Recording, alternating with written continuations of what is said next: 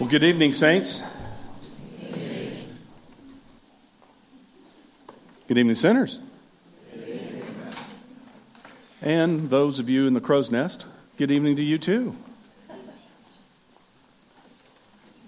Our text this evening is a text that you, odds are, heard before. It's a text from Luke's gospel, and Luke has this wonderful way of writing very intentionally and placing us as readers into specific places and times. Luke does this job of setting the stage and putting us into the story along the story time itself. And that's what we're picking up today. He uses place and time references like a laser precision. You know, have you ever gone to Google Maps and you start clicking down and focusing in on specific areas? That's what Luke is doing with much of his introductory remarks in the beginning of his gospel. And so today, Luke begins to zero in and focus from a 40,000-foot perspective down to 10,000 feet, down to 5,000 feet to here and now. And he says, this is the time when Caesar, that is another word for Lord, when Caesar, Lord, was Augustus. And Quirinius was this governor who was in the area, this backwater area called Syria. And so Luke is painting a picture. He's locating us in a time. He's locating us in a place. But he's also painting a beautiful picture of what the Christmas miracle is really all about. For indeed it is a Christmas miracle. On one hand, he talks about Lord Caesar. But then on the other hand, and he has got this Lord Caesar and the royal palaces in Rome, but then he juxtaposes that with the Lord or Caesar born in a manger. Two diametrically opposed places and scenes. Listen anew to this old Christmas story. See if you can hear something that you've never heard before. Luke chapter 2, verses 1 to 14. In those days, a decree went out from Emperor Augustus that all the world should be registered. Now, this was the first registration and was taken while Quirinius was governor of Syria. See, he's starting to zoom down from 40,000 feet. All the people went to their own towns to be registered. And Joseph also went from the town of Nazareth in the north of Galilee to Judea to the city of David called Bethlehem, way in the south, in order to be registered with Mary, to whom he was engaged and who was expecting a child. While they were there, the time for Mary to deliver her child came, and she gave birth to her firstborn son and wrapped him in bands of cloth, laid him in a manger, because there was no place for them to stay in the inn. In that region, there were shepherds living in the fields, keeping watch by their flocks by night. And the angel of the Lord stood before them, and the glory of the Lord shone upon them, and they were terrified. But the angel said to them, "Don't be afraid, no fear. For you see, I'm bringing you good news of great joy for all people. For to you is born this day in the city of David a Savior, who is the Messiah, the Christ, the Caesar, the real Caesar, the Lord. This will be a sign for you. You will find a child wrapped in bands of cloth and lying in a manger." And suddenly there was with the angel a multitude of the heavenly host, praising God and saying, Glory to God in the highest heaven, and on earth peace among those whom he favors. Beloved, this is the word of the Lord. Thanks be to God. New York Times writer Mitch Smith yesterday had a headline in the Times that really caught my eye, and it really says it all. And the title of the article was How to Keep Baby Jesus in the Manger. Bolts, Ties, and Tethers. It's a story describing how churches and civic organizations in towns across the country are having a difficult time of keeping Jesus in the manger. People are coming at night and ripping him off or stealing him or taking him down the street and breaking him on the ground. And so what this article does, it talks about how these civic organizations, these churches are now having to plaster Jesus into the manger. So you can pull, but you can't get him out. Or they strap him in with wire straps or tether him down so that, you pull him, he goes right back. What a sad day it is. One community in South Bend, Indiana this year has already had 2 of their Jesuses stolen from their manger. LBJ thefts. Little baby Jesus thefts. They are thought to be pranks done by teenagers. Maybe they are done by adults who are angry at the church for some reason because the church has let them down. Or maybe it is someone who is just angry about religion. Whatever the reason is, these LBJs are getting stolen from mangers across the country. And it simply highlights, in my opinion, it highlights the fact that for over 2,000 years, we have yet to figure out what to do with Jesus in the manger. What do we do with this child? Friends, what brings you out this evening on this holy night? What brings you out this evening? What draws you to this mystical moment? This mystical moment where the entire world seems to pause, hold its collective breath, waits in anticipation for something to happen.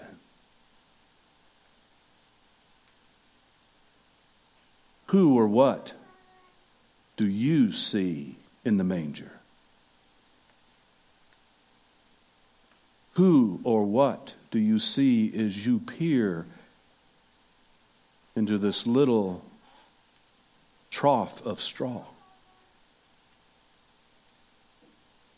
Everyone has an opinion about Jesus. I guarantee you have one, don't you? Everyone has an opinion about purpose of Christmas, how it's been stolen, how it's never really been there.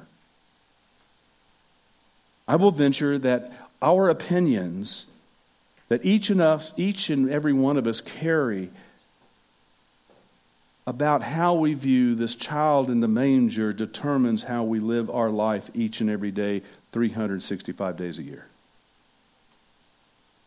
And how we relate with people, with each other. Some look inside the manger. Some look inside the manger and see a white, conservative baby Jesus who pushes a specific political dogma or ideology.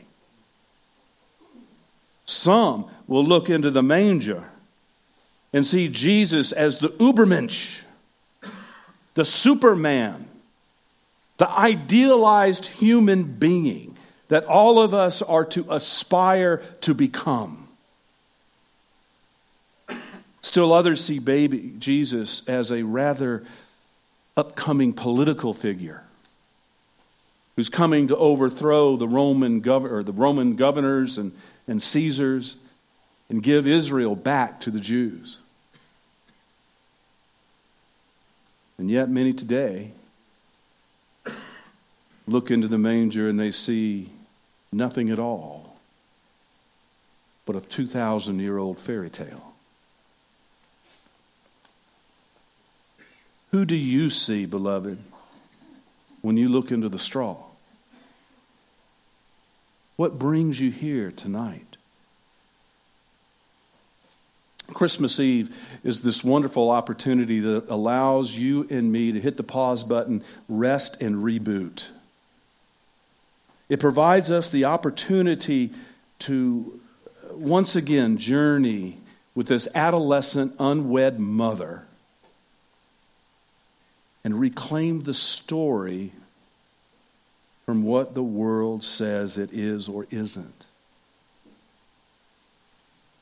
We come to Bethlehem once again, my friends, in order to see, to hear, to smell, to experience the sights, the sounds, the movement of what happened in that little barn. And if we stop right here, and if we're honest with ourselves, what we will discover, my beloved, what we will discover in this very simple, smelly, ordinary, unremarkable place is right here in that stable, in that straw manger, is where we find the basis of the Christmas miracle, the power of the Christmas miracle. It's not Caesar on a white horse. It is a child in a manger. The miracle of Christmas, my beloved, is not so much the angels of the heavenly hosts singing or manifesting the presence of themselves to the shepherds. The miracle of Christmas, my beloved, is that the very essence, the very isness of the Lord God Almighty, the maker of all that is, was, and ever will be, penetrated our time and became a squirmy, rooting, hungry, wiggly baby boy. Think about that. The Christmas miracle, my friends, is that God became an ordinary person like you and me. Very remarkable people, just simple people. That's the miracle of Christmas. As one scholar notes, quote, "Consider in what splendor God might have come, but instead God decided to slip unobtrusively into a small province, far from the seat of any earthly power, born to a young couple who were unwed. No elaborate preparations for his birth." And I love this. I love what he says here.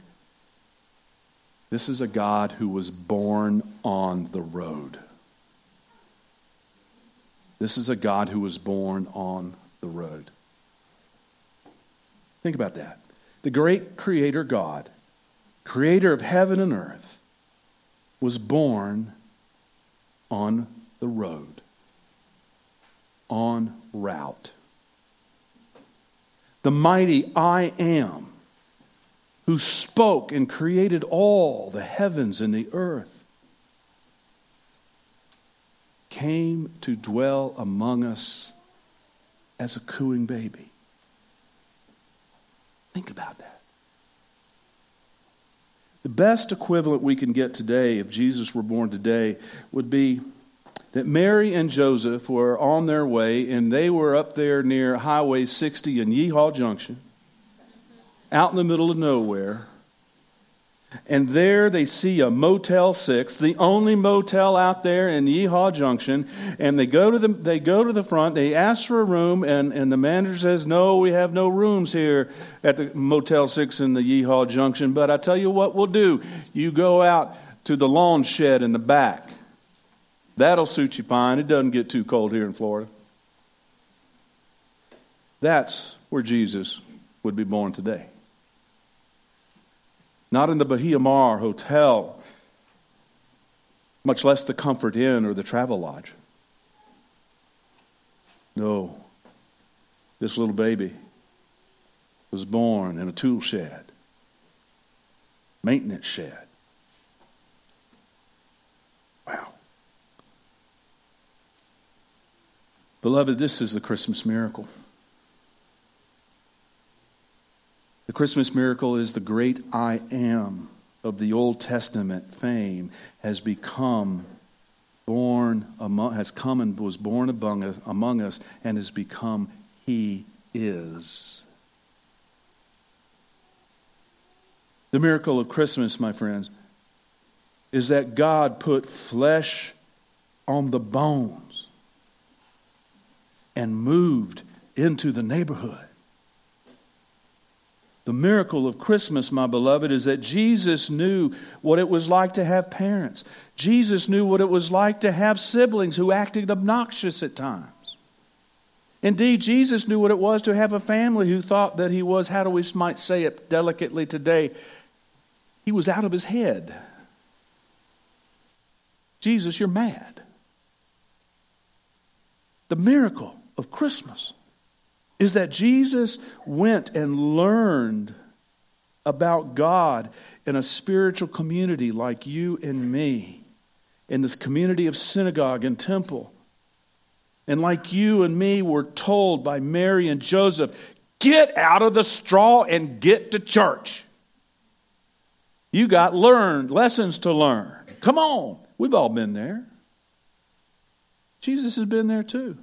You see, the miracle of Christmas is that he had friends. He laughed. He enjoyed wine. He enjoyed the taste of roast lamb and herbs. I'm hungry now. He knew what it was like to have best friends who were there for him when he was needing them the most, but he also knew friends who stabbed him in the back. The miracle of Christmas, my beloved, is that Jesus, Emmanuel, God with us, has felt the depth of grief and pain at the death of his best friend Lazarus and more than likely his father Joseph. Do you hear those miracles of Christmas? Do you see why it matters that Jesus became a little squirmy, cooing baby?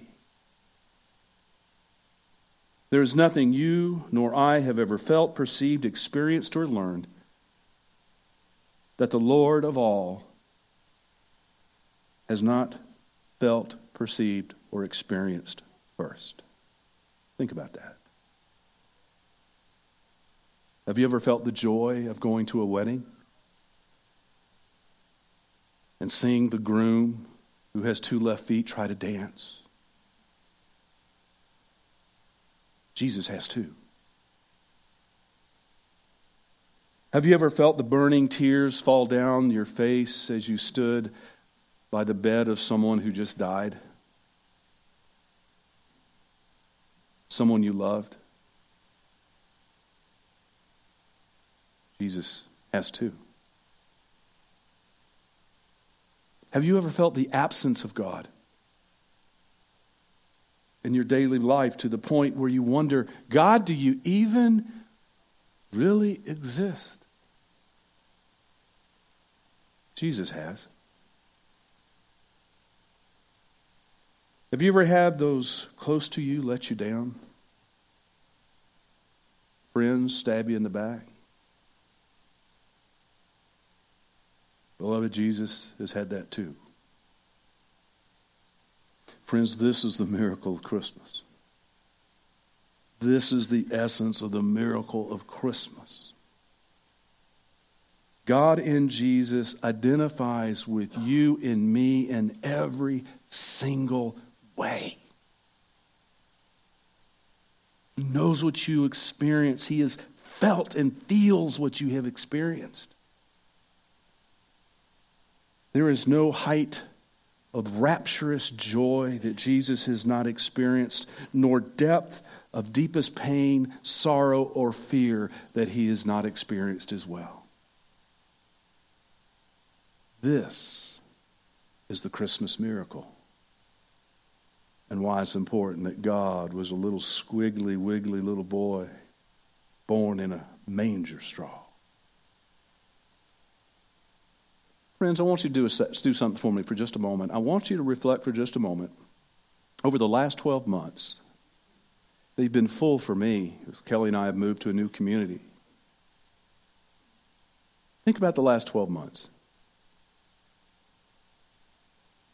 What has caused you over the last 12 months bitterness and pain? What has caused you deep sadness or grief? What has happened that has given you such rapturous joy that you just thought you couldn't hold it in any longer?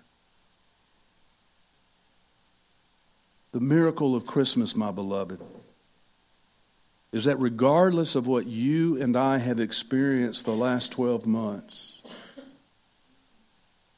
this old story from Luke promises that Jesus can be born in you and redeem all of our hopes, our dreams, and disappointments. So, beloved, on this Christmas Eve,